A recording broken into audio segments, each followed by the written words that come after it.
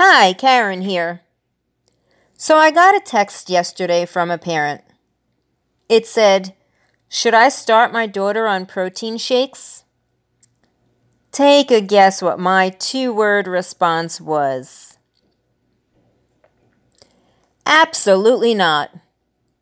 Okay, I sent a follow-up text with links to articles on why she should not give her daughter too much protein. If your child eats, they're likely getting enough protein. Did you know that there is protein in kale, peas, and some other vegetables?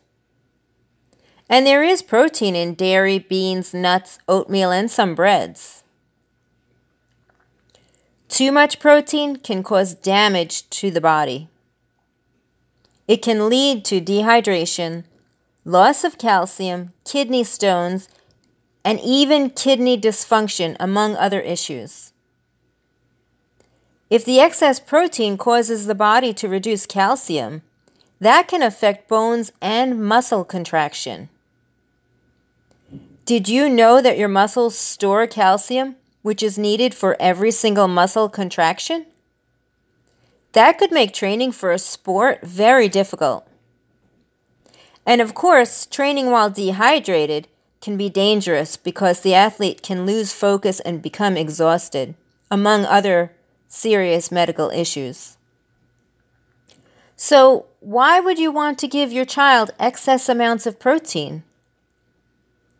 Yes, we all need protein, but too much of a good thing can actually be bad. So, Google too much protein for kids.